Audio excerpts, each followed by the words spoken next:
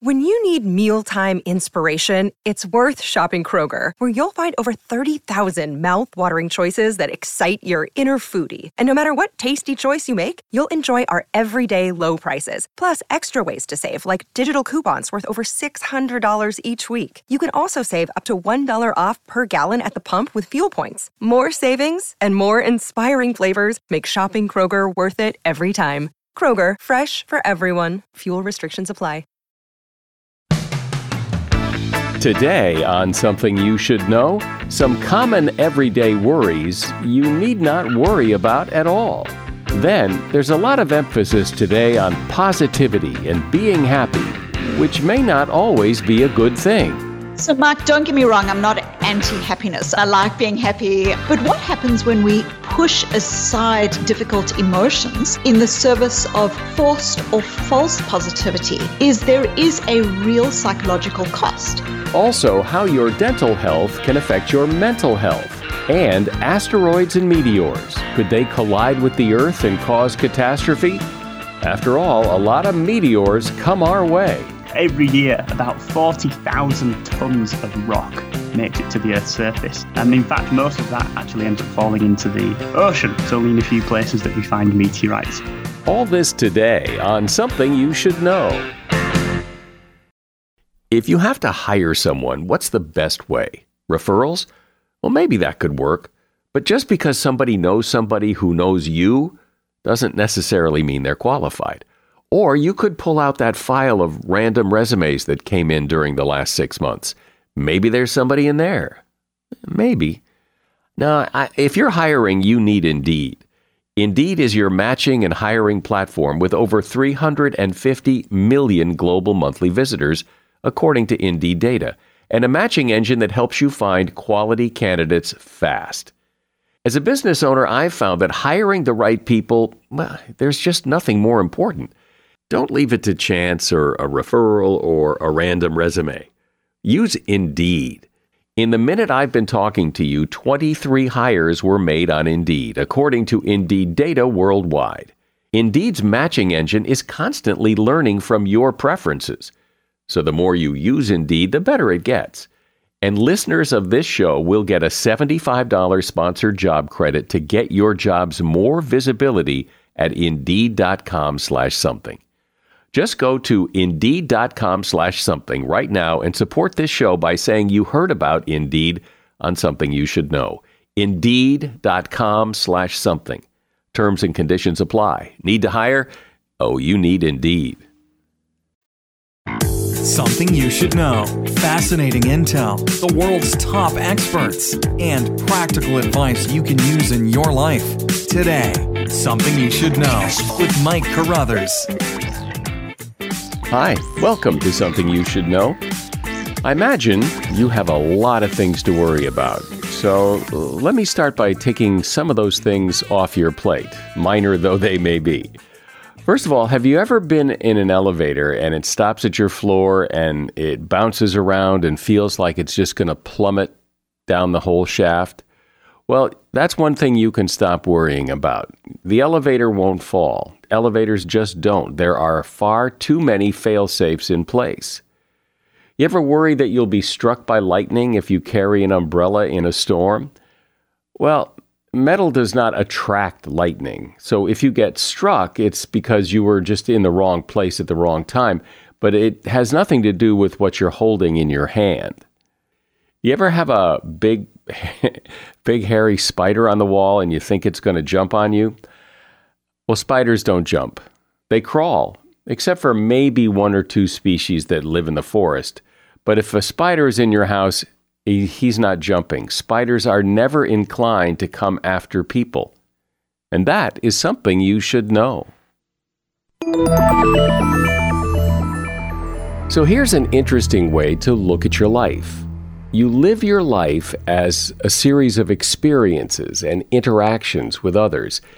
And while that's going on, your mind is interpreting all of these experiences and interactions. And that's how your life goes. Some people seem to navigate all of that pretty well.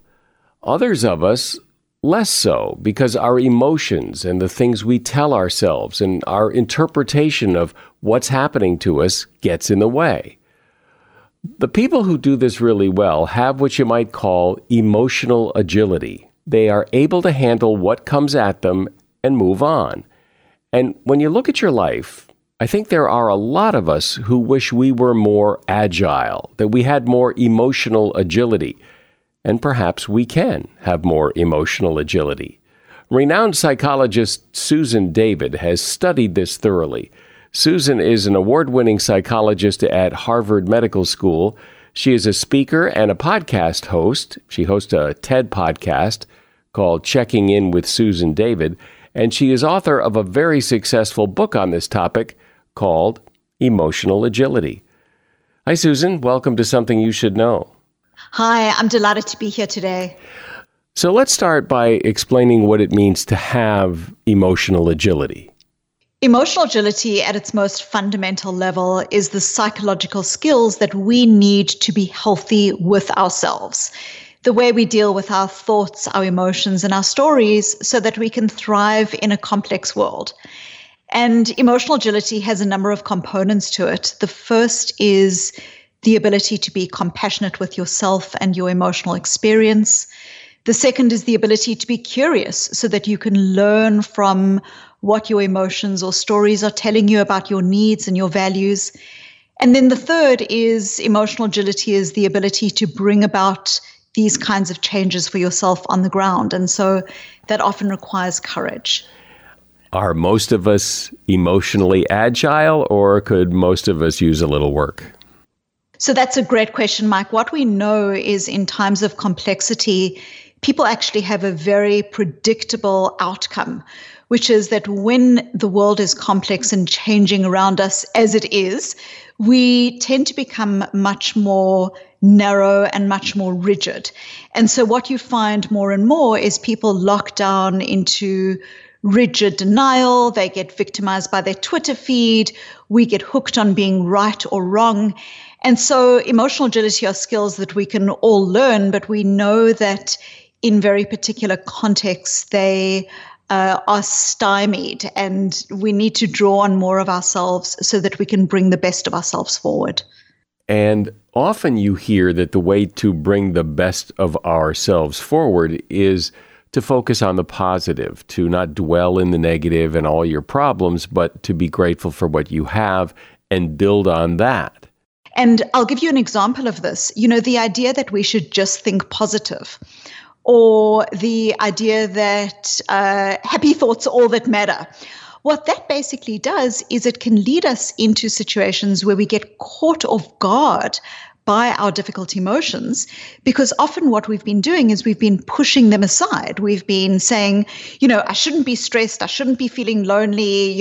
Yes, there's a pandemic, but at least I've still got a job. And, so you discount your experience. And when you do this, you aren't actually able to use your emotions as they were intended, which is to help you to understand your needs and your values and to adapt.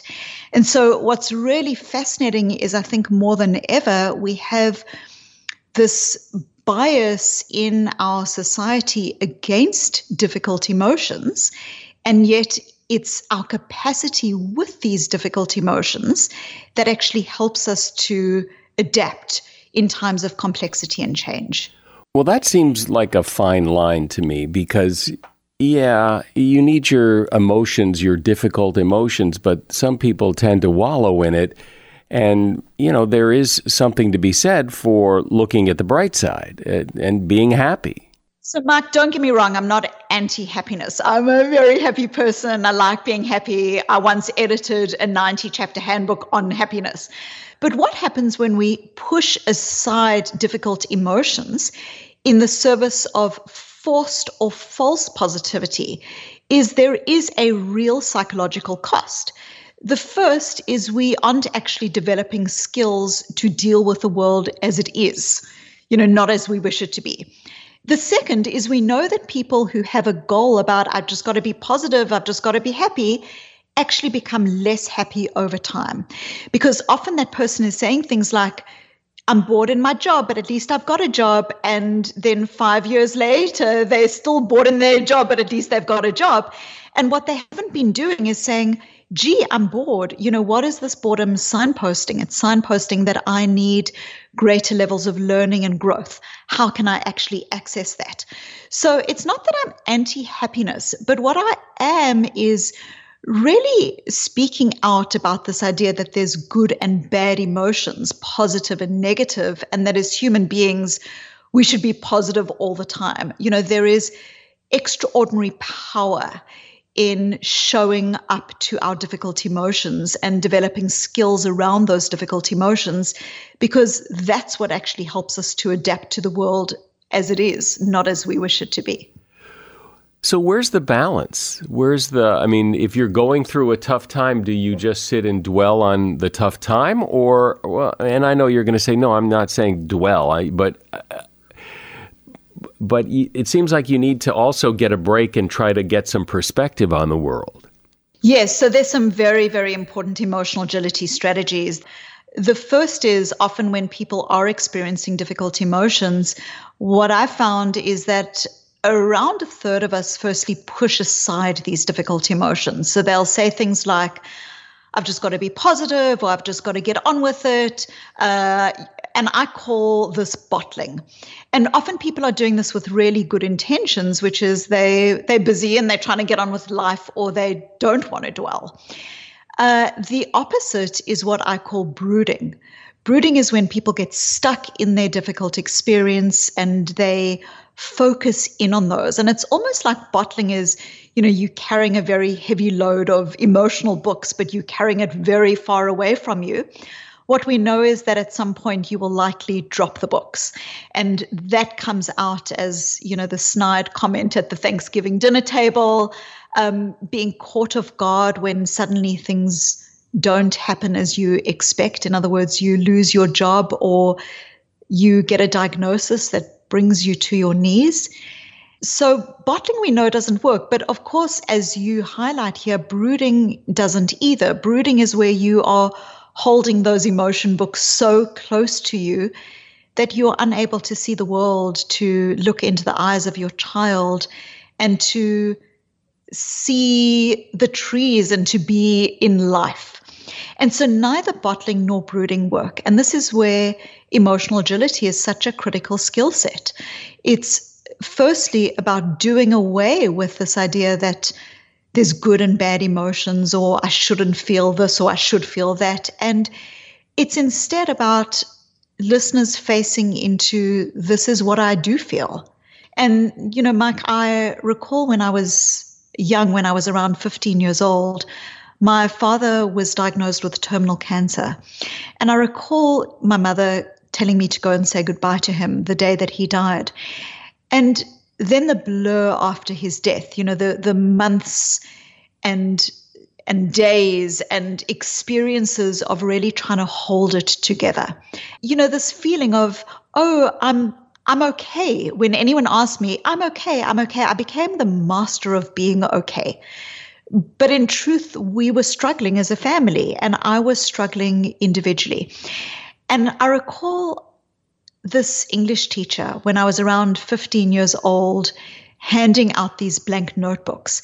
And she said, write, tell the truth, write like no one is reading.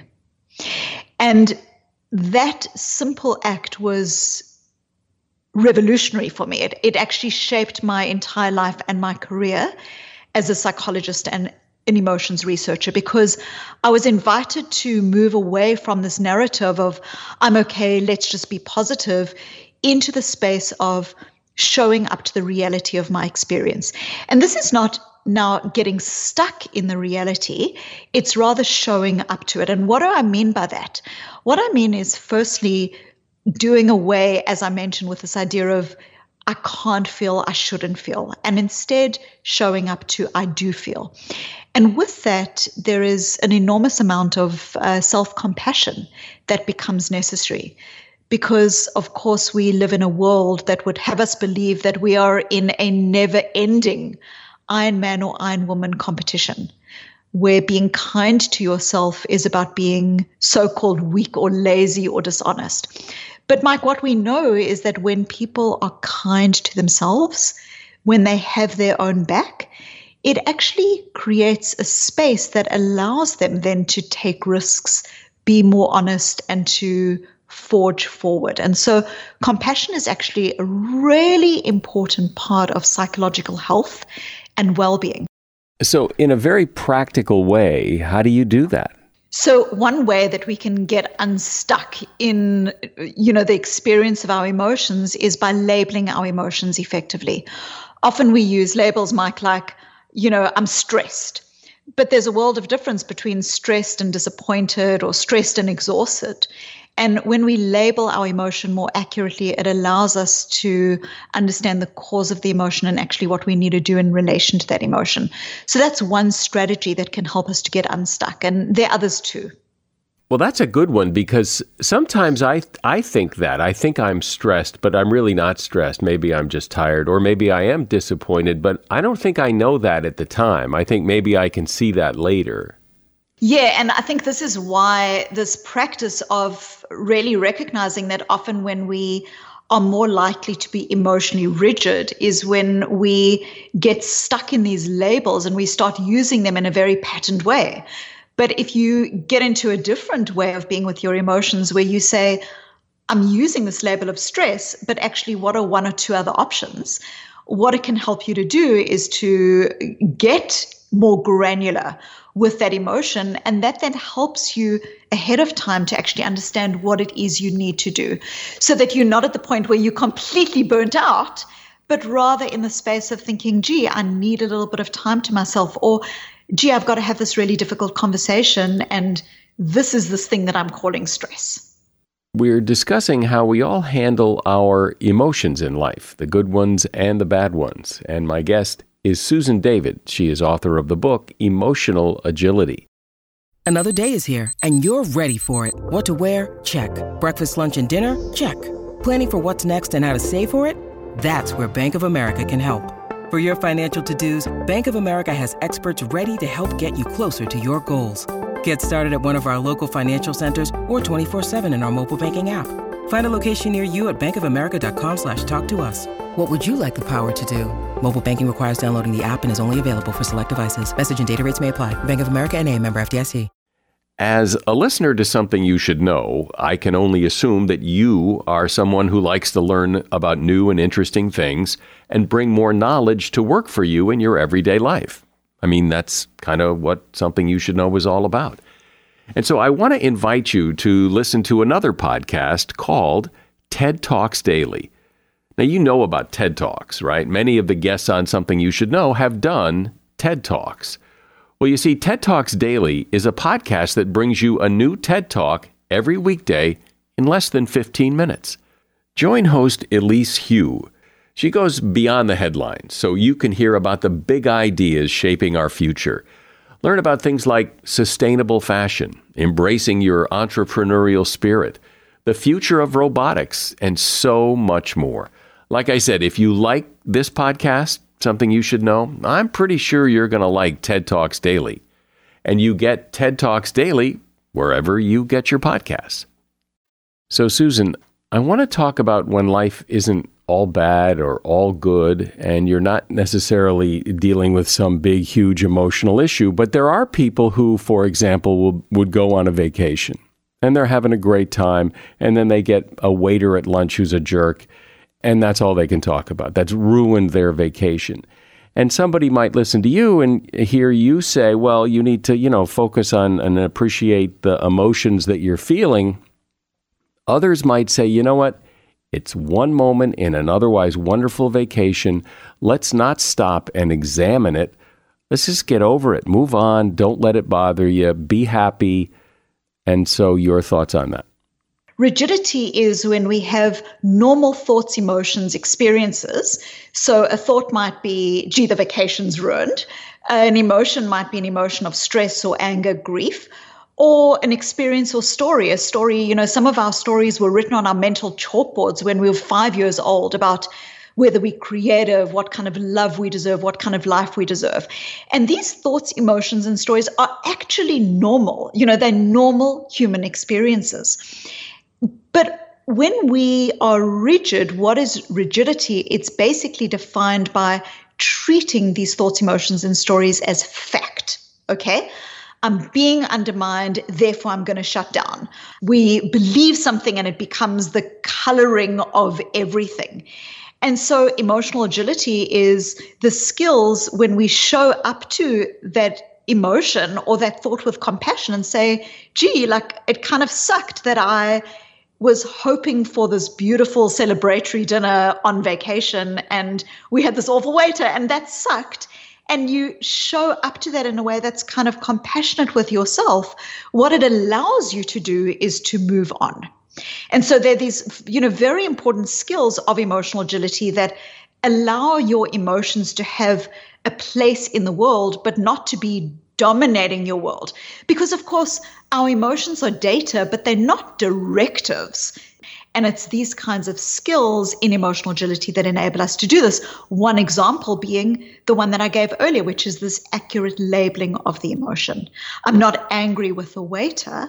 I'm actually disappointed because I was hoping for a special connection with my spouse at the dinner table. And that allows you then to say to yourself, okay, how can I bring myself with connection to this next opportunity that we have on vacation? As I think about it, if I'm upset with the waiter, if I show up to that emotion and focus on it for a moment, it makes it a bigger deal. Like it's better to just ignore it, just forget about it. Yeah, and I think that what we're doing is we choosing one example, which is a vacation, and really what I'm talking about here is our tendency to deal with our difficult emotions in a particular way. Of course, if I'm going into a job interview and I've just had a fight with my spouse, I'm not going to be focusing on the fight with my spouse in the job interview because that's not going to be helpful. At that particular moment in time, I might very well want to compartmentalize and push aside the difficult emotion. There's nothing wrong with, the occasional bottling or brooding. What is the counterpoint to that is that we know when we look at the psychological research of what it is that enables greater levels of resilience and greater levels of effective relationship, what we find is that when people have a tendency to bottle their difficult emotions, the way that they often come across to others is being very standoffish, lacking vulnerability. We even know that leaders who are upset, say, with their team and bottle their emotion, I'm just not going to talk about it, I'm going to ignore it, we know that the team's blood pressure increases, which is astounding. The team doesn't even know that the leader is bottling emotions. We know there's an emotional cost, and we know that people who, as a tendency, bottle their emotions actually over time have lower levels of well-being. So what's the skill? What's the way to do this? Because it's fine to sit and talk about this dispassionately and disconnected from an event. And it all sounds perfectly great. But in the moment, when you're upset or when there's something going wrong, it's very hard to sit back and go, well, Susan said what I should really do. How do you engage this when you're feeling flooded? When doctors are about to go and give bad news to a patient's family, one of the ways that they can ground themselves in that heightened emotion and move away from their heads into their hearts is simply by touch. And what I mean by touch is, as tactile human beings, put your hand to your chest when you are feeling heightened and stressed is a very powerful way, given that human beings are so tactile, of reminding yourself that you are here and putting your feet on the ground, breathing. Like, these are things that we can access very quickly. But when we live in a world that so often feels like it's in our head, we forget to do this. And so this is one way that we can ground ourselves, that we can enter into the moment away from a difficult emotion. Another way that we can do this is by starting to create some separation between us and our emotion. And, Mike, one example is, if you hear yourself saying something like, I am sad, I'm so angry, I am angry. You can hear that what you're doing in this is you are defining yourself by the emotion. I am all of me, 100% of me is the emotion. I am the emotion. But it's almost like in that case, the emotion is like a cloud in the sky. You are the cloud. But Mike, we aren't the cloud, we are the sky. And so one way we can create that space is by, instead of saying, I am angry, I am being undermined, is to notice the thought, emotional story for what it is. It's a thought, an emotion, a story. It's not a fact. So I'm noticing the feeling of anger. I'm noticing that this is the thought that I'm being undermined. Now, this might sound like a linguistic hack, but actually what it is doing is it is creating critical linguistic and therefore psychological space between you and the emotion so that you are able to bring other parts of yourself forward, your wise, kind, compassionate, values-connected self. Well, I like this message. This idea of being compassionate towards yourself, it just seems to make so much sense because we are so hard on ourselves all the time, it seems. Somebody said, if a friend treated you the way you treat yourself inside your head, they wouldn't be your friend. And yet we're so hard on ourselves, and giving ourselves a break seems like that would feel really good. We've all had that experience, Mike, of being in a restaurant and you see a little child running off and exploring. And then the child looks back and sees the parents or caregivers there and kind of giggles and then runs off and explores more.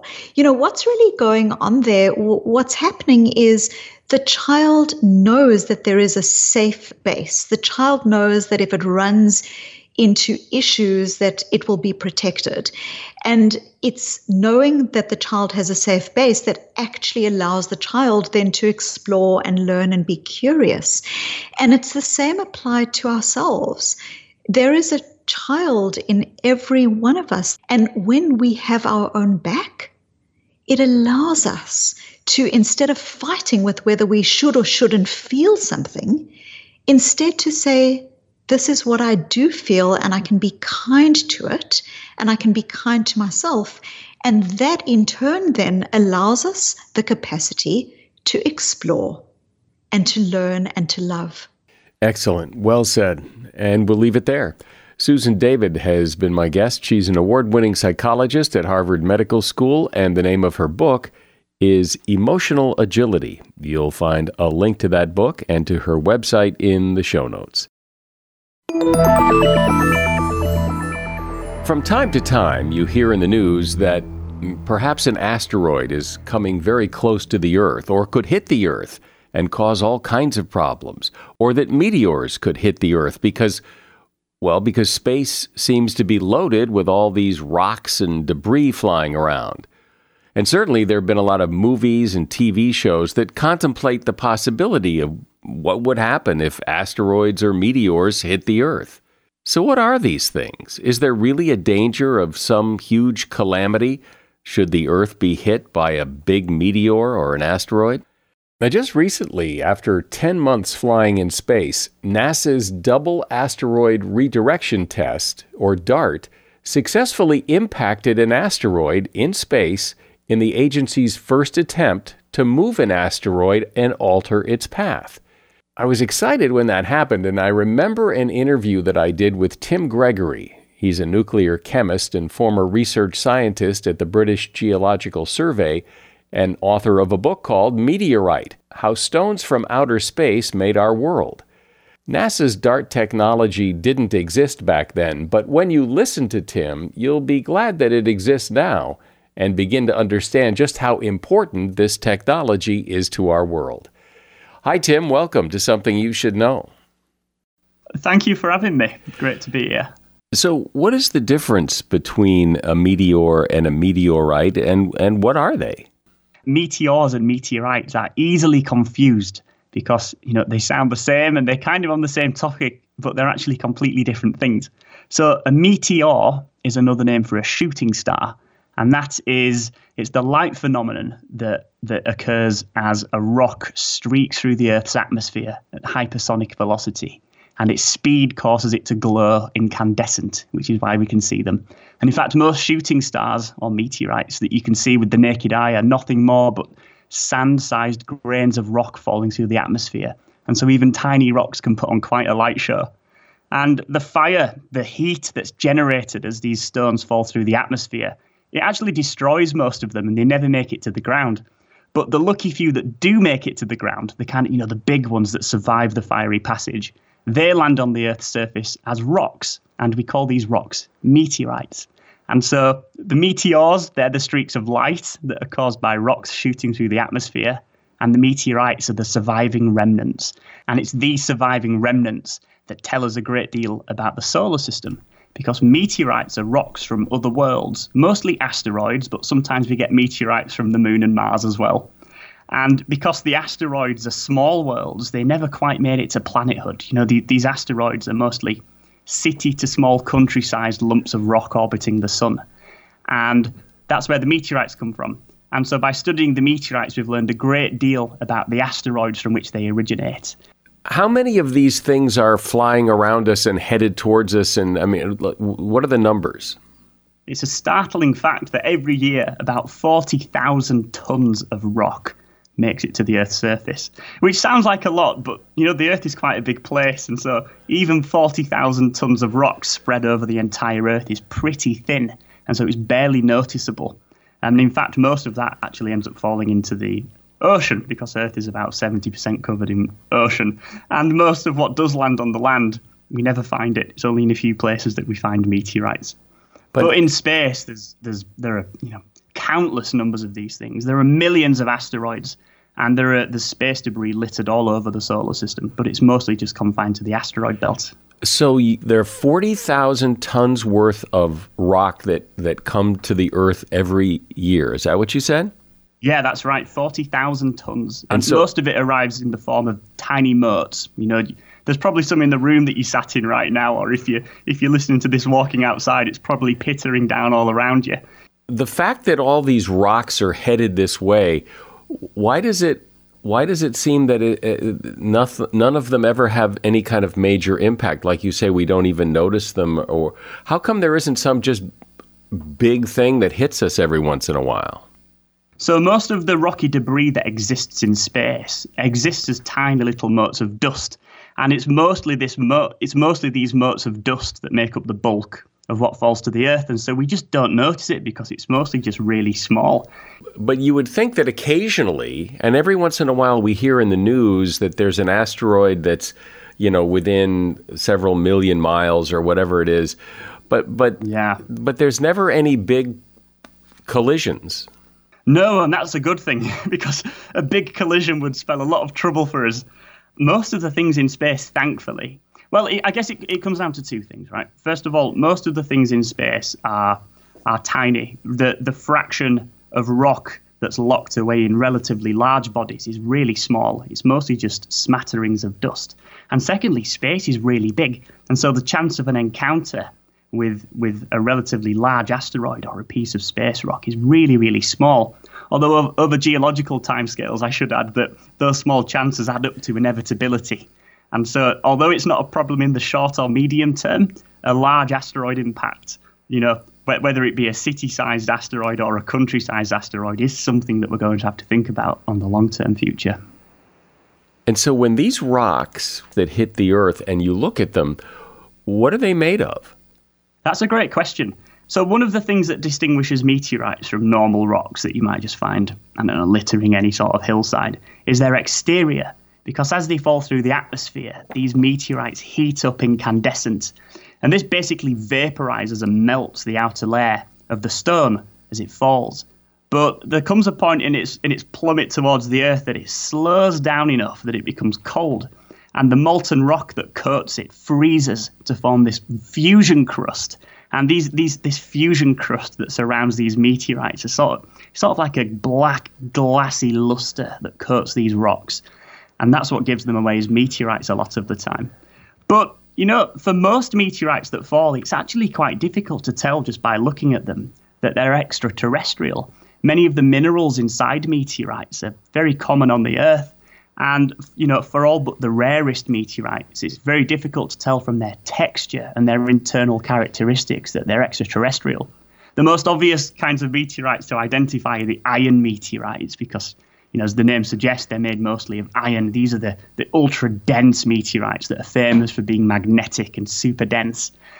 But aside from those, most meteorites are made of what on face value would look like ordinary rock. And so they're quite difficult to distinguish. So there's never been a meteorite that scientists have looked at and gone, whoa, gee, we've never seen this element before. This is new. We've never seen everything that comes. We basically know what it is. Almost everything. So it's really interesting that the chemical composition of meteorites is essentially the same as the chemical composition as the Earth. Which, when I first learned this, I was quite surprised. But then, when you think about it. And it's not something that we think about perhaps every single day because it's kind of mind-blowing, but the Earth is just another celestial body orbiting the sun, just like Mars, just like Venus, just like the asteroids. And so it's no surprise that the elements from which meteorites are made are also the elements from which the Earth is made. The thing that distinguishes meteorites chemically it's got some slight chemical quirks. It's really about the concentration of some of the elements in meteorites are quite different from the Earth rocks. But in terms of the presence of the periodic table on the Earth, we find that in meteorites as well. There are no elements that we find in meteorites that we don't find on the Earth, for example, although their abundances do differ somewhat. So, when you watch Star Wars or Star Trek and the ships are up there and they're like kind of squeezing between all these rocks that are just kind of floating in space. Is there anything really like that out there? Or because space is so vast, the chances of running into any of them are pretty slim? Unfortunately, that's exactly right. Like you say in movies and often science documentaries as well, the asteroid belt is depicted as this sort of jam-packed rush hour on the highway lane full of rocks jostling past each other as they orbit the sun. But in reality, the average distance between asteroids in the asteroid belt is vast. And so they very rarely come upon each other. And it's really interesting because back in the 60s and the 70s, when missions were being planned to the outer solar system, there were quite a few scientists at the time who were quite cautious about flying flying precious spacecraft through the asteroid belt in case they collided with an asteroid. But it turns out that they're so far apart that there's basically zero chance of hitting an asteroid belt on your way into the outer solar system. Thank goodness for that, eh? And so when you say they're really far apart, like millions of miles? Or Yeah, thousands and hundreds of thousands of miles between asteroids. They're rather sparse. And so what are meteor showers? Meteor showers are times of the year when there's a higher than average flux of meteors or shooting stars passing through the sky. And meteor showers, they're kind of related to meteorites, but they're actually caused by comets rather than asteroids. Now, comets, they orbit the sun in what we call elliptical orbits. So they don't orbit in nice circles like the Earth does. They orbit in these sort of squished egg-shaped orbits. And so sometimes in their orbit, they're close to the sun, and sometimes they're really far away. And as the comets streak around the sun, when they get close to the solar surface, they begin to vaporize and boil. And these jets get issued forth from their surfaces and take with them little bits of space rock, little bits of space dust. And you can imagine after, thousands and hundreds of thousands of orbits of these comets as they're orbiting the sun, they're blasting all this rock and shedding all this rock into space. They leave behind them a sort of dust trail. And every now and again, the Earth just happens to sweep through one of these dust trails. And that's what a meteor shower is. It's when the Earth is sweeping through the debris left behind by a comet as it's been slowly destroyed by the sun, as the eons pass by. And the reason that we can predict meteor showers with real accuracy is because we stream through these dust trails at the same point in our orbit, which of course means it happens at the same time in our calendar year. Because again, it's not something that we think about every day, but something as simple as your wall calendar is really an astronomical calendar. It tracks the Earth's orbit around the sun. And so we can predict these meteor showers with real precision. What about meteors and meteorites and meteor showers? And do people maybe not know that would be really interesting to know? One of the things that I didn't know before I started studying meteorites were the number of worlds for which we have samples of. These asteroids in the asteroid belt, kind of going back to when we were talking about how they're depicted in the movies, they're often depicted as these dead worlds that don't really have much to tell us, not really much going on there. But the meteorites that originate from the asteroids tell us a great deal about those worlds. And by studying the meteorites using the same sort of science and the same sort of instruments and laboratories that we use to study earthly rocks, we've discovered that actually the asteroids are worlds in their own rights. They're far from just dead, lifeless worlds with nothing to tell us. They've got their own geological history and their own story to tell.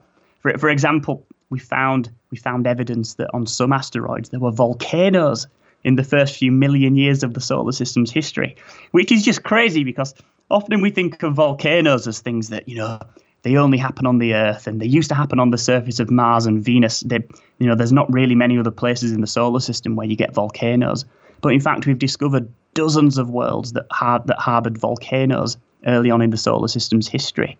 And so by studying the meteorites, we've really turned these asteroids from dead worlds into worlds in their own right with geological histories. And that is something that completely escaped me before I started researching them. You said it at the beginning that a lot of the things that fall to Earth come off of the moon, but things don't fall off of the Earth and fly into space. So how come they fall off the moon and fly at us? All meteorites, they used to be part of a larger body, and they were ejected off the surface of those bodies by the same mechanism. And that mechanism is impact craters.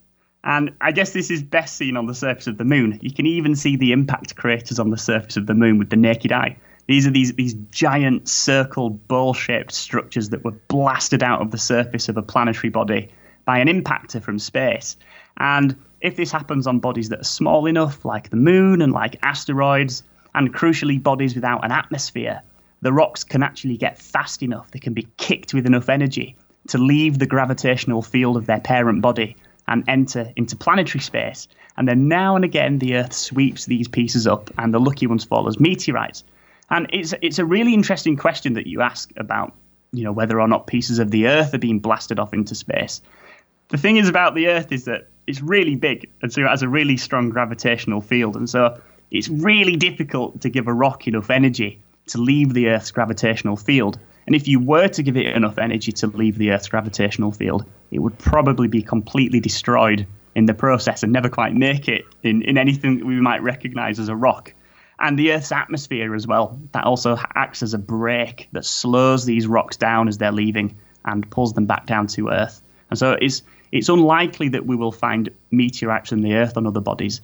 Although there was a paper that came out in a journal last year that claimed to have found a piece of Earth rock in one of the Apollo rocks that the astronauts brought back from the moon in the 1970s. But it's hotly debated. There's been no hard evidence and no clear example of a piece of Earth that's been found anywhere else. So the movie Armageddon? Yes. It's not an infrequent plot, I think, in books and movies where there's an asteroid headed to Earth and it will strike Earth and we will cease to exist. Is that ever really a concern, or is that just Hollywood? So asteroid strikes are not a concern in everyday life, and I wouldn't even say they're a concern in the medium term. When we think about, the timescales of political cycles, when we think about maybe half a decade at most, they're not really a concern. But when we start looking further than decades and start talking about centuries and millennia, they definitely are a concern. There's a mission at the moment that's exploring an asteroid called Bennu. It's a mission by NASA called OSIRIS-REx, and it's orbiting Bennu, it's an asteroid that's a few hundred meters across. But the interesting thing about Bennu is that there's a small chance that it might hit the Earth in the latter half of the next century. In fact, there's a 1 in 2,300 chance that it's going to hit the Earth sometime before the year 2200, which doesn't seem that long away. But, it's the grandchildren of the people who are being born today who are going to have to face the real possibility that Bennu might hit the Earth. And the worrying thing is that if we did discover an asteroid that was on a collision course with Earth today, we wouldn't really know what to do about it. The technology to deflect asteroids doesn't yet exist. But if it's only a few hundred meters, well, so what? That doesn't sound very big. No, it doesn't sound very big, but when you're already traveling at tens of kilometers per second through space, and then you fall into the Earth's gravitational field and you hit the surface at, something like 20 kilometers per second, that's a lot of energy that's released. We're sort of talking about nuclear winter level amounts of energy being released by the explosion. And so it's nothing to sniff at. Even an asteroid that's a few hundred meters across, it would certainly cause regional devastation and could potentially cause massive global issues as well, depending on where it hits. And we don't have the technology to zap it out of the sky and blow it up? No, truth be told, nobody really knows what to do if we discovered that an asteroid was on a collision course with Earth. There are lots of really good ideas. So I'm afraid the Hollywood idea of, nuking it Armageddon style probably isn't a good idea, because then instead of one large space rock heading towards you, you've got lots of tiny space rocks heading towards you, and they're all radioactive. So that's probably not a good idea. It's more likely that we'll give such asteroids a gentle nudge. So an example of how we might do that is by painting half of the asteroid white. And the asteroid that's white will reflect more sunlight than the dark side of the asteroid. And that slight difference in reflectivity will very slowly push the asteroid out of its current orbit and into an orbit that's not going to hit the Earth. But there are lots of ideas as to how we'd deflect asteroids, but no one's exactly sure how to do it. Well, how do you find a guy to paint half an asteroid? Where do you find him or her? Yeah, that's exactly right. I was reading a book a few months ago by one of my favorite authors, Carl Sagan. I think he was Pale Blue Dot, and he was talking about the ethics of asteroid deflection. And I think he raised a really interesting point in that if we humans ever develop the technology to, move asteroids and shift them around the solar system out of the way of the Earth, then it's not inconceivable that we would also have the technology to deflect asteroids towards the Earth. And I guess we kind of formulated all this thinking during the Cold War when, we were pointing the extinction gun at each other across the globe. And whether or not as a species we're quite ready to have the technology to potentially shift asteroids towards the Earth is something that I think we should have a very serious conversation about. Because I think if the 20th century taught us anything, it's that some people are perhaps a little too trigger happy when it might come towards, planetary annihilation and the extinction of the species. We should be very cautious before we start developing such technologies. But I am optimistic that one day we will be ready, and I'm looking forward to a long-term future on planet Earth for humanity. Well, it's interesting to think that all these rocks are falling out of the sky and hitting the Earth, and it's good to get some understanding of what it's all about and what the real potential danger is. Tim Gregory has been my guest. He is a nuclear chemist and former research scientist at the British Geological Survey, and the name of his book is Meteorite: How Stones from Outer Space Made Our World. And there's a link to that book in the show notes. Could your dental health affect your mental health? Apparently so. A group of dentists and psychiatrists teamed up on a study, and they determined that our oral health is directly connected to our cognitive health. It turns out that gum inflammation can contribute to brain inflammation, which impairs mental function and increases the odds of developing dementia. Brushing and flossing for at least 2 minutes a day is the best defense to ward off periodontal disease, gingivitis, and inflammation, and that can keep your brain sharp. And that is something you should know. Our audience continues to grow, and it's all because of people like you who share this podcast with someone they know. I hope you'll do that today. I'm Mike Carruthers. Thanks for listening today to Something You Should Know. The Bigger Pockets portfolio of podcasts are worthy of your investment. We're having a real conversation as real estate investors. New episodes available every day. It's important to buy where it makes money and not necessarily where you want to travel to. Bigger Pockets, On the Market, Rookie Real Estate, or Money Podcast. The purpose of flipping is to create more cash so then you can reinvest into other types of properties. The Bigger Pockets Podcast on YouTube or wherever you listen.